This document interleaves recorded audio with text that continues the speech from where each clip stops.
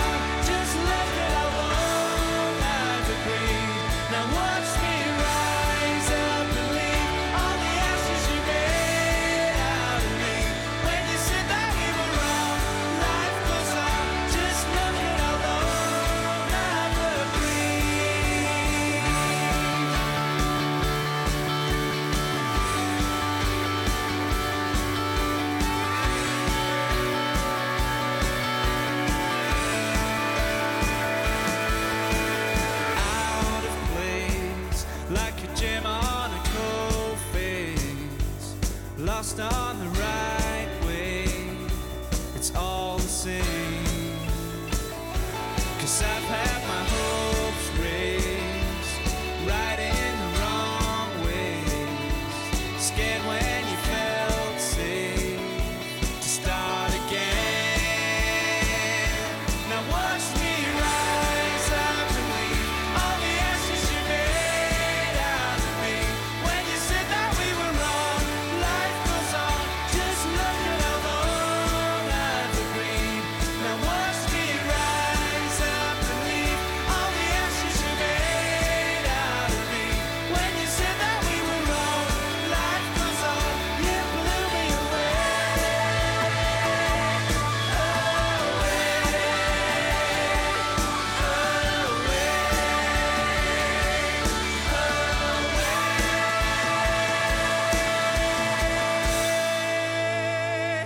Now watch me rise up and leave all the ashes you made out of me.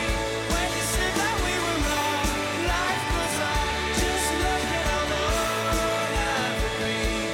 Now watch me rise up and leave all the ashes you made out of me. When you said that we were wrong, life goes on, you blew me away. Away.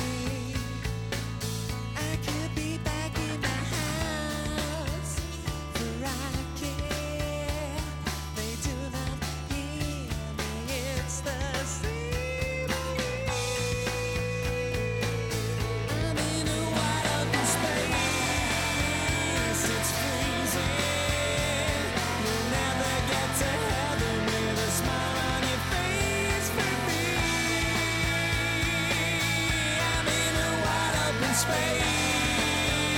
I'm staring. There's something quite bizarre I cannot see.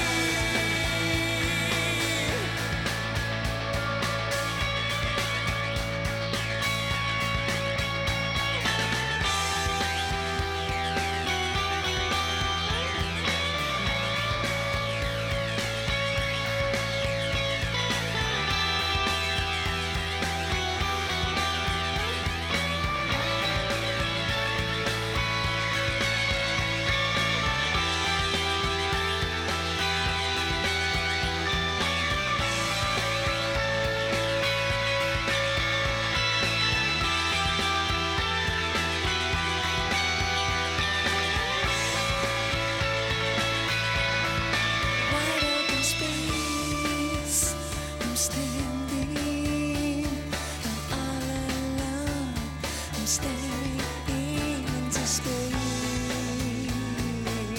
It's always quiet for now, seedling, the roof comes in and crashes. I'm in a wide open space. It's freezing. You'll never get to heaven with a smile on your face for me. I'm in a wide open space. I'm staring. There's something quite bizarre I cannot see. I'm in a wide open space. It's freezing. You'll never get to heaven with a smile on your face for me. I'm in a wide open space. I'm staring. There's something quite bizarre I cannot see.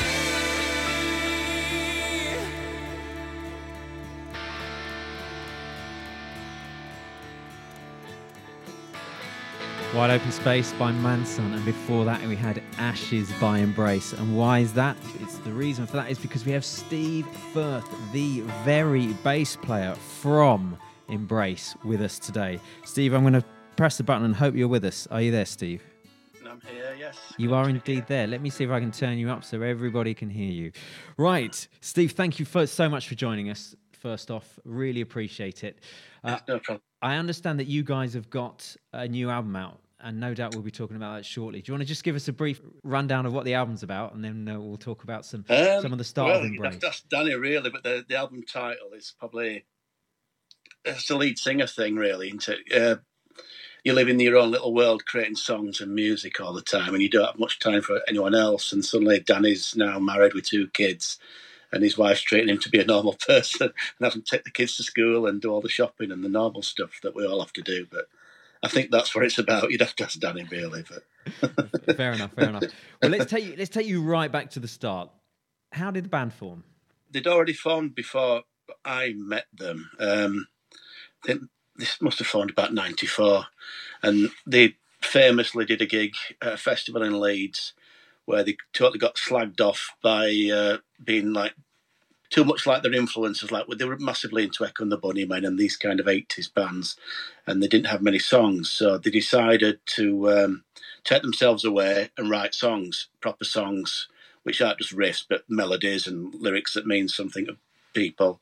And that's the moment that they were advertising for a bass player. That's where I joined the band. It was a total chance to live half a mile up the road from me. I'd never met them in my life. They went to the same school as me, Danny and Richard, but they were younger years. You don't speak to people below you, do you, at school? Not, no. My dad used to drink at the same bowling club as Danny's dad, Danny and Richard's dad. They used to drink together on a night, and Danny's dad was saying, "Do you know any bass players?" My dad'd be like, no. I didn't know I played bass, to be honest. It's, so it's just total random, aligning of the stars and everything. And so when you came in, this was when they were writing My Weaknesses and None of Your Business, that kind of stuff? No, it was a long time before that. It was like 2 years of like practicing 3-4 times a week. It eventually got up to 5 times a week. and just banging right against the wall, making a racket and trying to find out what, trying to learn how to write songs, trying to find a sound that was embraced. So what was the process? Was it Danny would come up with some chords and some words and bring it to you guys and you'd stick the bass on? How does it work? We used to try every different way you could do it, really. We used to just sort of jam over a couple of notes and see if Danny could get any vocals. People would come in with a riff and we'd play over that for half an hour or an hour. Danny would come in with 4 chords and a bit of a melody. We'd try every different way you could to make songs. It's never been easy for us. Yeah. Some bands kick out an album a year, but for us, it's hard work, And for you guys, your sound is often described as anthemic. Yes. And you guys, the first album, it's got orchestras on it, it's got all sorts on it. What brought that about? What made you start to think, do you know what, this is the way to go? On the first album, we'd written Good People, and we'd left this massive section in the middle, which was a tribute to Day in the Life by the Beatles, a bit of a rising string thing, and we were looking for someone to come in and do some strings and horns and orchestrate it. And Dave Creffield, who was producing the first album, suggested Mickey Dale, who he'd worked with before in a few other bands. We got him in for an afternoon, and he created all that middle section in a couple of hours, and we absolutely thought, wow. And then it was kind of like, he's done that to Good People. What could he do to My Weakness? What could he do to Retread? What could he do? And we just got him in as like an extra member of the band. He wasn't a full member of the band for about a year and a half after that. He was a session musician in the band, getting paid track by track, and he helped create the sound. It wasn't something we pre-planned; it just happened naturally, Yeah. Fair enough. He's stuck with that ever since. We've been rebelling against it ever since, to be fair. Well, we'll talk about a bit more about the debut album shortly. You've chosen some songs, so listeners, don't blame me. But Metal Mickey, you've chosen by Suede. Why did you choose that? Because Suede were one of the coolest bands around in the early 90s. He used to be on, was it the chart show on a Saturday morning? Used to show videos, and it was like, that's where I saw Live Forever for the first time. That's where I saw Metal Mickey for the first time. And I went to see him at Queen's Hall in Bradford back in the early 90s, and I thought, they're going to be big. You can tell a band, can't you, sometimes? He's got it, they look cool, and you knew they were going to be big. Yeah. And I love that song. Still the best thing they've ever done for me. Well, let's hear it. And on the other side, we'll talk a bit more about the debut album and more things Embrace.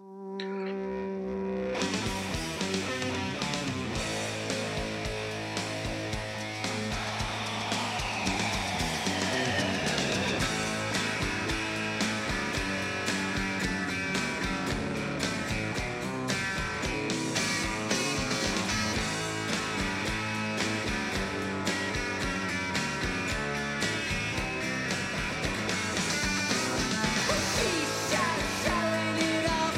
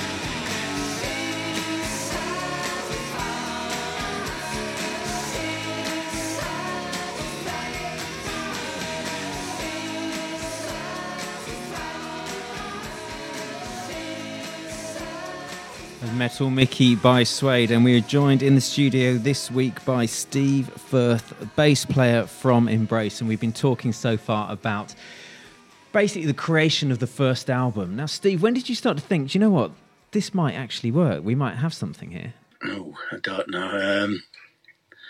It's a weird thing when it happens to you.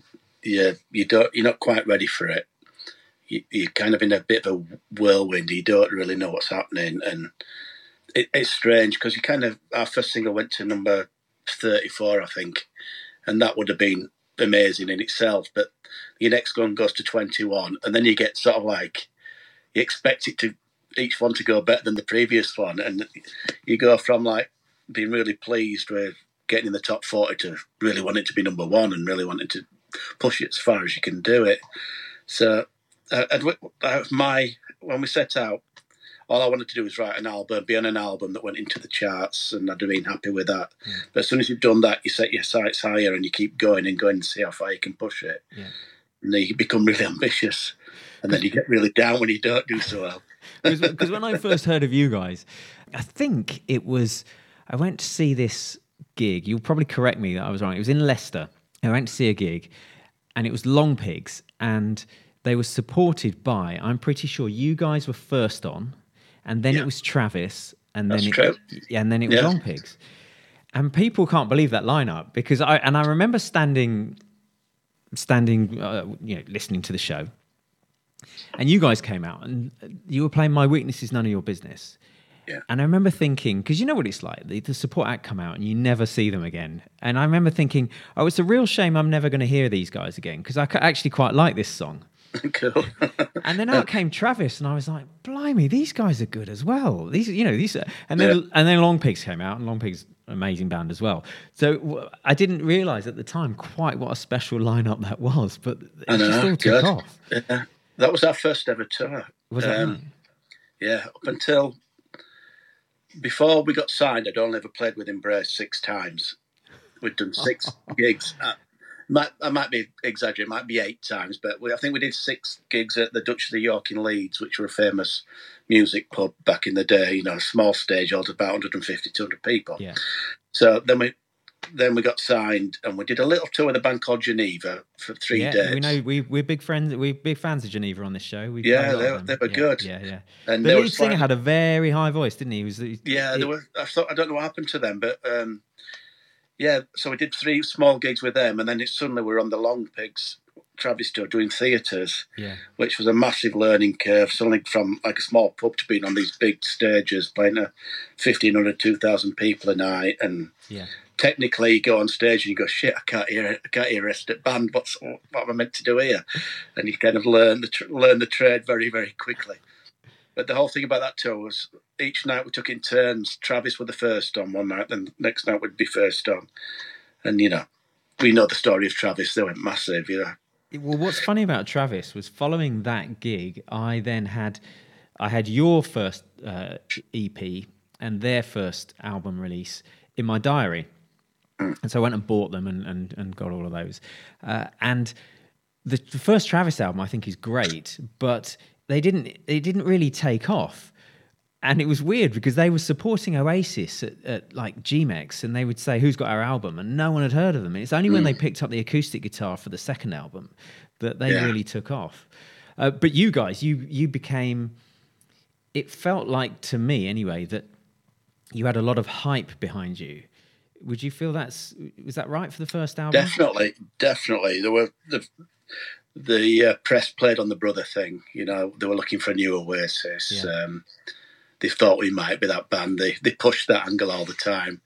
They did build us up ready to, knock us down. That old enemy thing. We went along with it. We pretended to be a bit of a swagger. We said a lot of silly things, but we're always said with a smile on your face and all that. But it don't come across in writing somehow. So we come across as arrogant.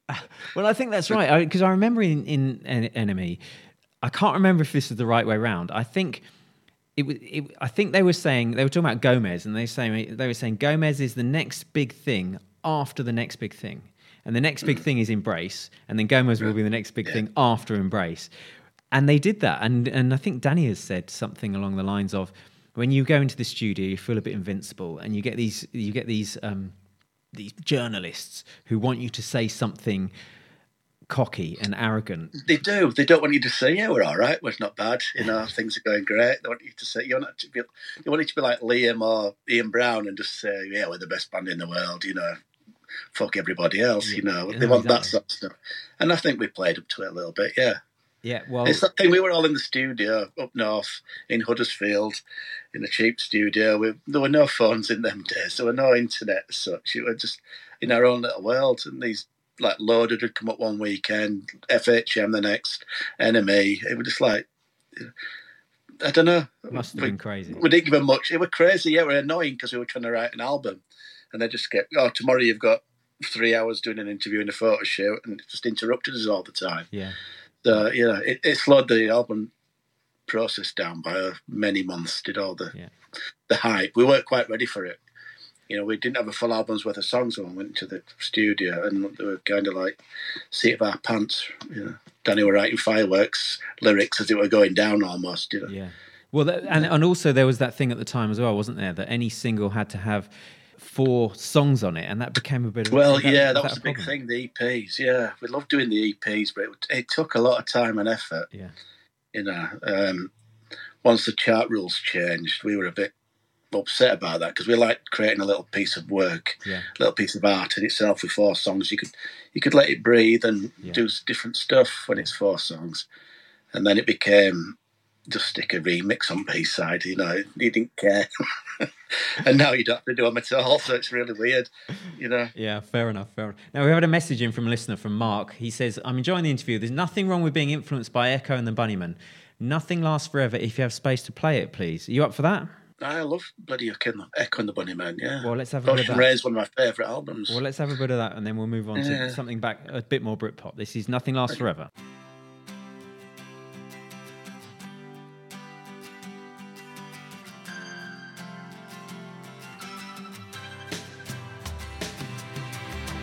I want it now, I want it now, not the promises of what tomorrow brings. I need to live in dreams today. I'm tired of the song that sorrow sings, and I want more than I can get. Just trying to forget. I'd walk to you through rings of fire and never let you know the way I feel. Under skin is where I hide love that always gets me on my knees, and I want more than I can give. Just trying to forget. Nothing ever lasts forever. Nothing ever lasts forever. Nothing ever lasts forever. Nothing ever lasts forever.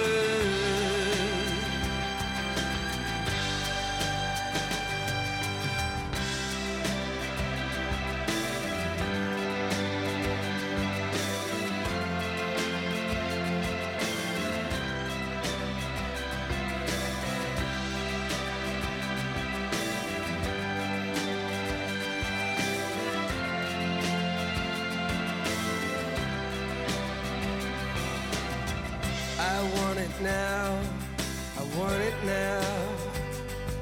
Don't tell me that my ship is coming in. Nothing comes to those who wait. Time's running out the door you're running in. So I want more than I can get. Just trying to forget. Nothing ever lasts forever. Nothing ever lasts forever. Nothing ever lasts forever. Nothing ever lasts forever.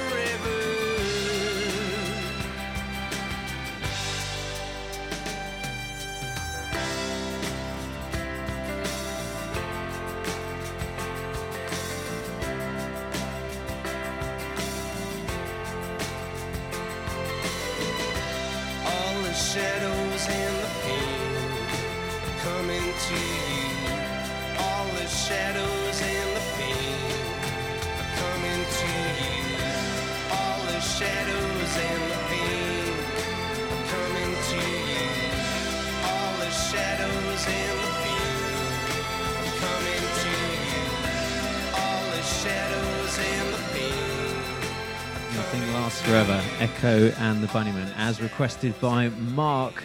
Because we're talking to Steve Firth from Embrace, and he was talking about their initial influences for Echo and the Bunnymen, and as Mark said, nothing wrong with Echo and the Bunnymen, and we all agree. But we were talking about your first album, Steve, and what happened then? You made it big, and suddenly you're doing your own tours. What was that like? Well, it was amazing. We were like selling out 2,000 people a night, but selling Brixton Academy out, and yeah, it was. I couldn't believe it. You just sort of swept up in it so much. You don't really appreciate it until afterwards. You know, it's a whirlwind of press interviews. It's too much sometimes. You know, these boy bands that make it. Once you've been in the business of it, you understand how hard it is for them. They're doing interviews all day long and photo shoots, and then they're doing the sound check, and then they're doing the gig. And I mean, I'm not trying to make out it's hard work. It's not like working in a normal job, but it's hard work. I'll try and go easy on you tonight. I'll try not to I'm not make it going to too start hard. saying, "Oh, woe is me." But yeah, sometimes the long days. Yeah. And you're suddenly selling out these big arenas. But Ben from Gomez, he said that he hadn't, from their first album, which obviously won a Mercury Music Prize, he said they didn't make any money off it because they were stitched up by the record contract. Was that a similar thing from you guys? Were you finding that you were only getting money from the music, from the gigs? There was a lot of music kicking around in the business at that time because we were on Virgin, which had Placebo, Gomez, as you know, Smashing Pumpkins, and then they had the Spice Girls on Virgin as well. So they were making a lot of money. So we'd end up. Our cheapest video was £300,000. No, £30,000. Our most expensive was £100,000. So you're doing 5-6 videos an album. You can see how the money racks up. Yeah. We were touring Europe with tour support. The record companies in them days used to give you tour support to play Europe. So we'd be staying in hotels, like decent hotels, playing 250, 200 people a night. And they do that to sort of build you up and build an audience to make money later on down the line. So all we did when we got an advance was pay ourselves 250 quid a week. And we said, like, you know, as time goes on, we'll up that and up that and up that. And then about 8 years later, we realised we're still on the same wage. So we were staying in 5-star hotels with swimming pools and playing to 250 people a night in Stuttgart or somewhere like that.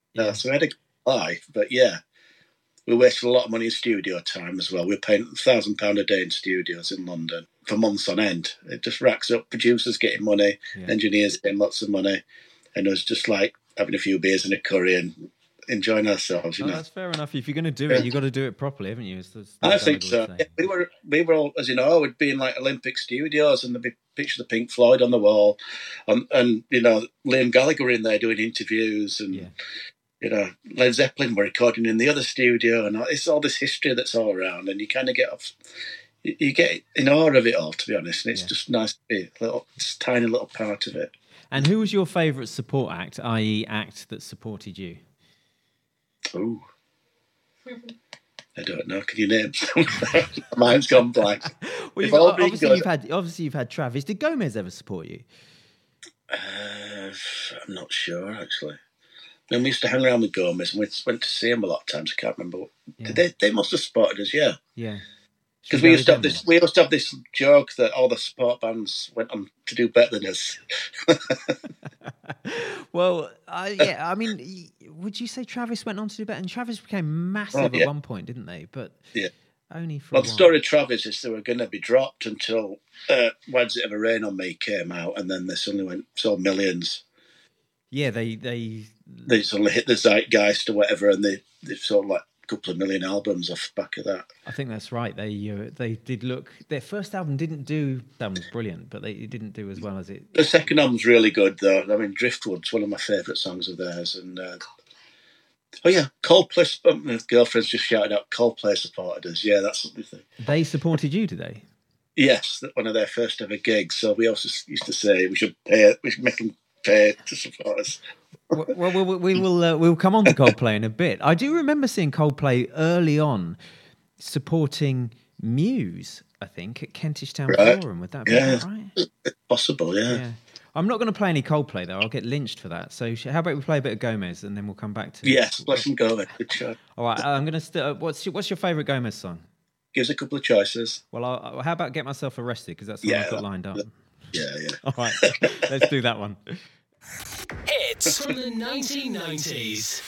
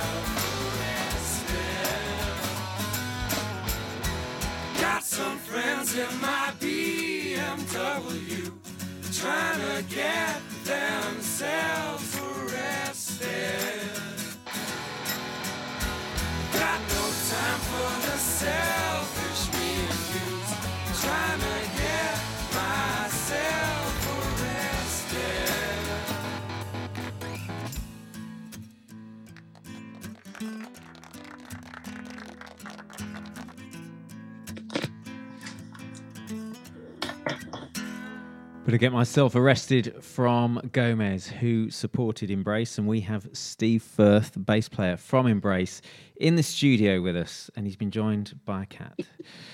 Steve, Unfortunately, it doesn't work on radio. People can't see what's going on. But trust us, he looks like some Bond villain sat there with his chair with stroking his cat. All sorts of jokes I could make, but I'm not going to. Right, No. Steve. Tell us. Hello. So the second album. Often second albums are known to be difficult because you've got 9 years to write the first album, and 9 months to write the second album. Was that true? That's generally the case, yeah. And all you know about is touring, and that's our life for the next couple of years if you have a successful first album. Our second album was probably our biggest rock and roll experience in our lifetime. With the producer, we started off working on it in Leeds in a little studio, which was kind of.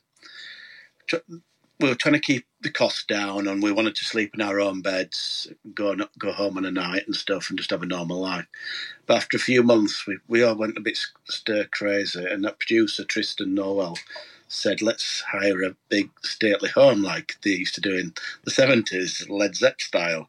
I think Red Hot Chili Peppers did it as well, didn't they? They went to the south of France, and when they did Blood, Sex, Sugar, Magic, they just lived and breathed the album. Yeah. And we kind of did that thing. We found this place down, God, where was it? Into the Cotswolds, Morton-in-Marsh. Yeah. Beautiful part of the country. Was it near Bathurst? Batsford. Yes. Or Batsford Manor. Yeah. And it's absolutely gorgeous area. I'd never been to that part of the country before. We spent like 3 or 4 months living it up. We had caterers giving us, we were basically, we took a tennis table in there, pinball machine, snooker table were in there already.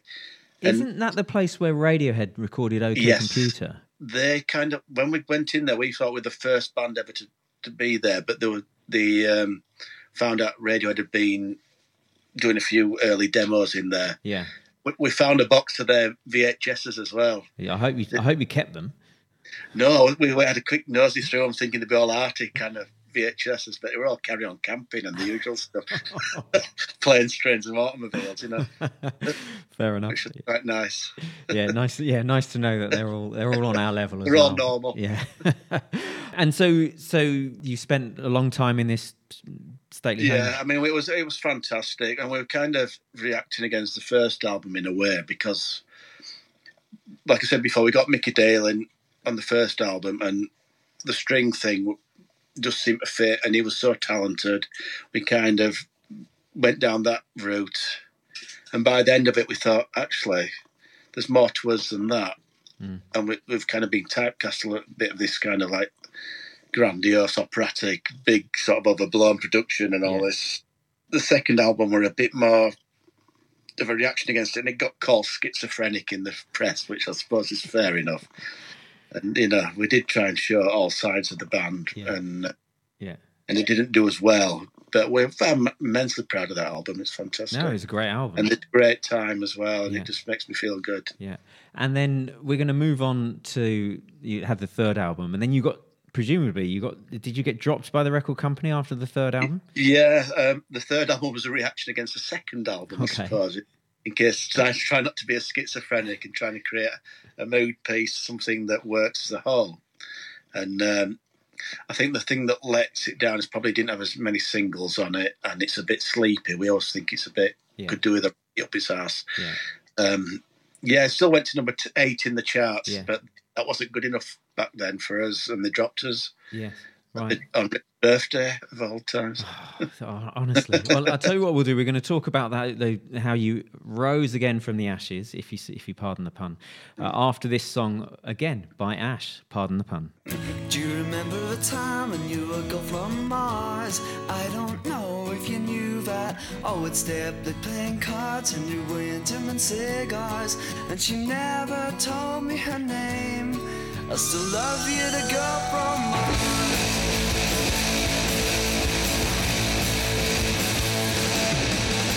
Sitting in our dreamy days by the water's edge, on a cool summer night, fireflies and stars in the sky turn to glowing light.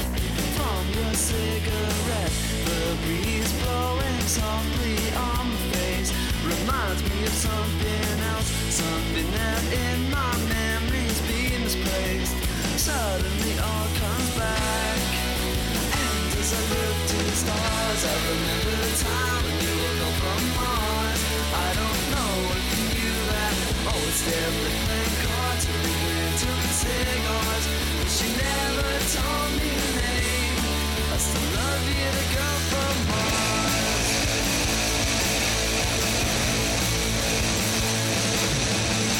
Searching through the darkness over the moon and strand, electricity in the air, twisting all through the night on the terrace.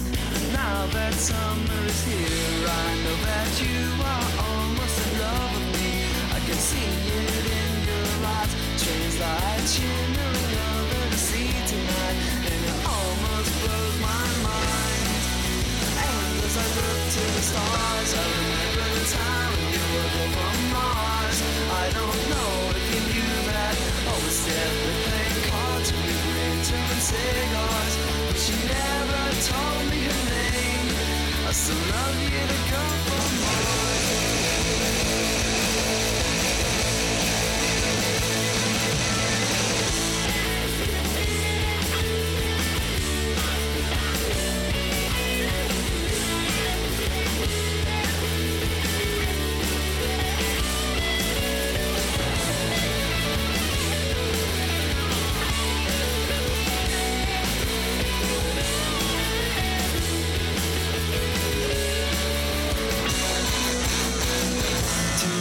Asleep in the chair by the window, it felt as if you'd returned. I thought that you were standing over me. When I woke, there was no one there. I still love you, girl from Mars. Do you remember the time when you were girl from Mars? I don't know if you knew that. Always there playing cards and we went doing cigars. But she never told me her name. Do you remember the time when you were girl from Mars? I don't know if you knew that. Always there playing cards and we went doing cigars. And I'll still dream of you. I still love you, girl from Mars.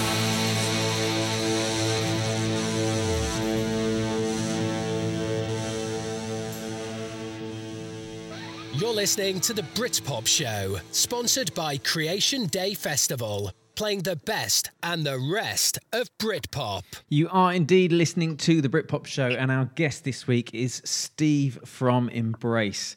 And we got to the stage now where you guys, you all had regular jobs, didn't you, at some point? Yeah, well, I have worked normal jobs. After we got dropped, we were kind of back to reality, I suppose, and realised that, it's not great on your CV to be in a band, really. No one's crying out for musicians to come and work for them. So, I ended up working at a friend's shop floor, made plastic welding, like pipes for the water industry, and did that for, I can't remember how many months, but, it was kind of back to reality. But at the same time, that Rick decided he wasn't going to give up, and he started building a studio in his house, and we got a phone call, he needs help, so we all went round and we were plasterboarding and painting and doing all the stuff you have to do to make a studio look good. And after we'd spent 6 months getting it together, we'd now had a base, which it wasn't costing us anything. All the gear could be stored there, we could rehearse there, and we could write there, and that's the start of album 4, really. And Chris Martin came knocking. How did that happen? Didn't he write Gravity? Yes. What happened in the old days, it's really hard to remember back, but when you went on tour, bands used to send you demo tapes. They used to send to the record company or the management company and ask for support slots. And we used to get a box of C90s, and you'd go through them looking for bands, trying to find bands to support you. And one of them in the early days was Coldplay, and they played with us. Danny picked it out immediately and thought, this band's good, and played with us at Blackpool Tower Ballroom, one of our biggest gigs at the time. I think that's 2000. Okay. And you could tell they were going to go somewhere. They had something. Yeah. And obviously they went. I think Yellow came out about a month after this gig, and they went stratospheric. Yeah. So Danny stayed friends with Chris, and the story is that they used to play each other songs over the phone every week and say, "What do you think of this?" And they'd be really honest with each other and stuff. And Danny always loved Gravitate. It was a really slow piano ballad, and it was going to be on Coldplay's next album, but the rest of the band didn't like it. They thought it was a bit too slow. So, but Danny loved it, and Chris rang Danny up and said, "I know it might be a bit weird, but do you want to do a version of it? Because I don't want it not to be used." Yeah. And we'd finished our album out of nothing. Danny came in one day and said, "What do you think about us doing a version of this?" And we all went, "Let's have a go at it." And we did a version in the studio. We thought, actually, it's a really good song.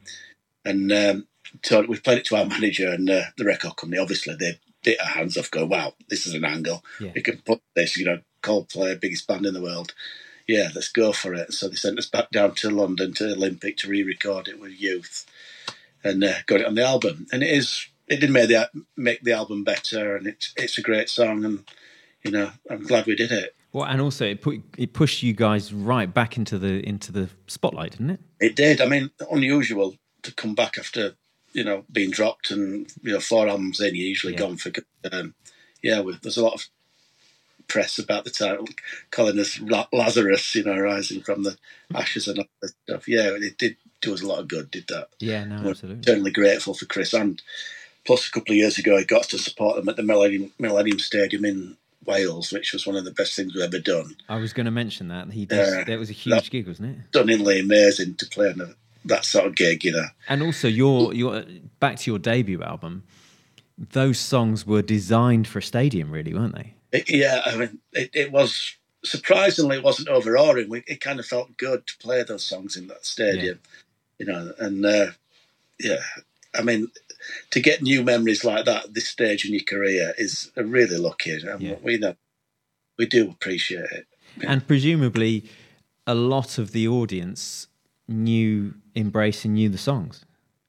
We went down well, but I'm not sure about that, because people move on very quickly, don't they? We're 2 years and people were on to different bands. I know next time we played Wales, we got a lot more people coming to see us. Yeah. Right, we're going to move on to another song that you chose, She Said by the Long Pigs, and after that we're going to talk about the new album and the tour. Great song, great choice. Thanks for choosing this one. Cool.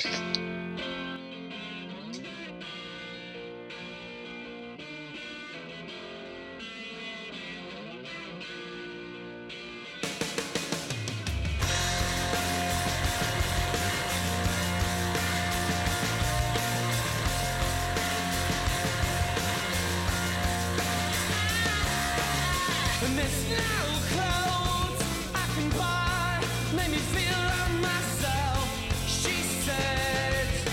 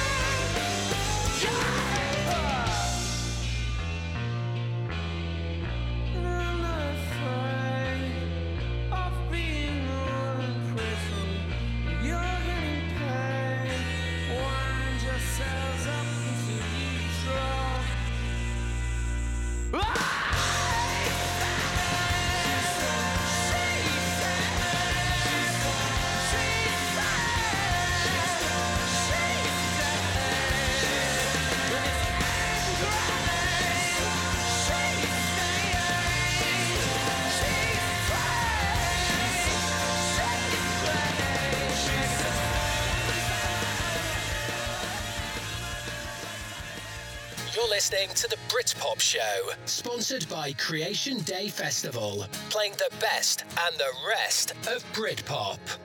Yes, you are. Now we had a message in from Dave. Dave's in America, and he says the Out of Nothing album was my introduction to Embrace. I loved this album when it came out. I still do, and it allowed me to explore their earlier work. I'm not sure of their success here in the US, but this album is one of my favourites. There you go. That's really cool, isn't it? Yeah, it's not bad. So that's someone listening from America right now. But Embrace, everybody needs to know this. Embrace have a new album out, an 8th studio album called How to Be a Person Like Other People, released on the 26th of August 2022.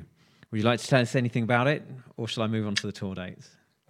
Do the tour dates as well. So the tour dates are, and guys, go along. This tour is starting in a month's time. 31st of August, Aberdeen Music Hall.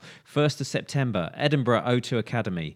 2nd of September, Newcastle Northumbria University. 3rd, Nottingham Rock City. 4th, Sheffield O2 Academy. 6th, Cardiff Tramshed. 8th, Birmingham O2 Institute. 9th, London Brixton Academy. 10th, Manchester O2 Apollo, and 11th, Norwich University of East Anglia. It's a big old tour, that. It's not bad, is it? Yeah. And so, is there anything you'd like to tell us about the album? What's your favourite song off? I think if you like our first album, this is the closest we've done to recreating that. Yeah. I think We Are It is the closest, biggest single we're going to have. You know, it's going to be our new Ashes. Yeah. We've got another song on there that's going to be like The Goodwill Out Part 2. Yeah. I think the Embrace fans of old will like it, will love it, in fact. Well, we've got a lot of them listening on this show because, the Britpop show, that's what people come for. They come for the 90s. I think you get to a certain stage in your life where you're not trying to reinvent the wheel, just do what we do. This is what makes us special, the 5 of us in a room. We're just doing what makes Embrace, and I think It's the most Embrace thing we've ever done, Yeah. It ticks all the Embrace boxes, uplifting, anthemic, be good at festivals and stuff. Yeah, well, I mean, I've got the debut album on vinyl, and I stick it on all the time. And you just let it play. It's just amazing. Oh, good. Yeah. Right. So we are now running out of time. So I'm afraid to say we're going to have to end it now. But before we do, just a quick reminder to all of the listeners: if you don't know Embrace, go and check out Embrace now. Obviously, fans of the Britpop Show will know Embrace, but go and check them out. Put the date in your diary: 26th of August. Their new album will be out, and they go on tour on the 31st of August. Go and support live music, because remember, during COVID, we couldn't get out and we all missed it. So don't get complacent. Go out there and support these acts, because they don't get any money off Spotify. They need your support, because without it, music will die. Rant over. Thank you. No, that's a good rant, is that? That's perfect. Thank you very much, Steve, for joining us. Just a quick question. What's your favourite Embrace song? Near Life. I'm glad you said that, because that's what we've got. Thank you for joining us. And to you listeners, see you on the flip side.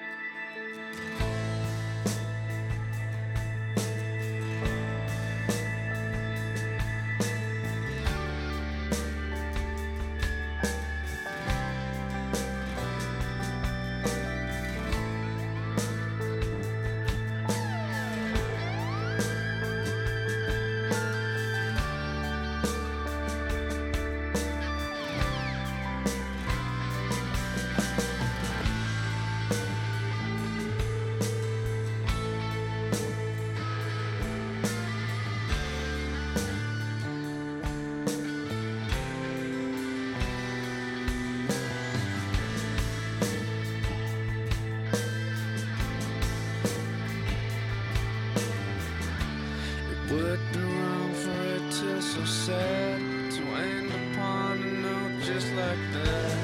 Happy, lost and still unaware. Throw your worries down with your cares. All I've got to show me I'm good is the fight I got when I do so bad. The guilt connects.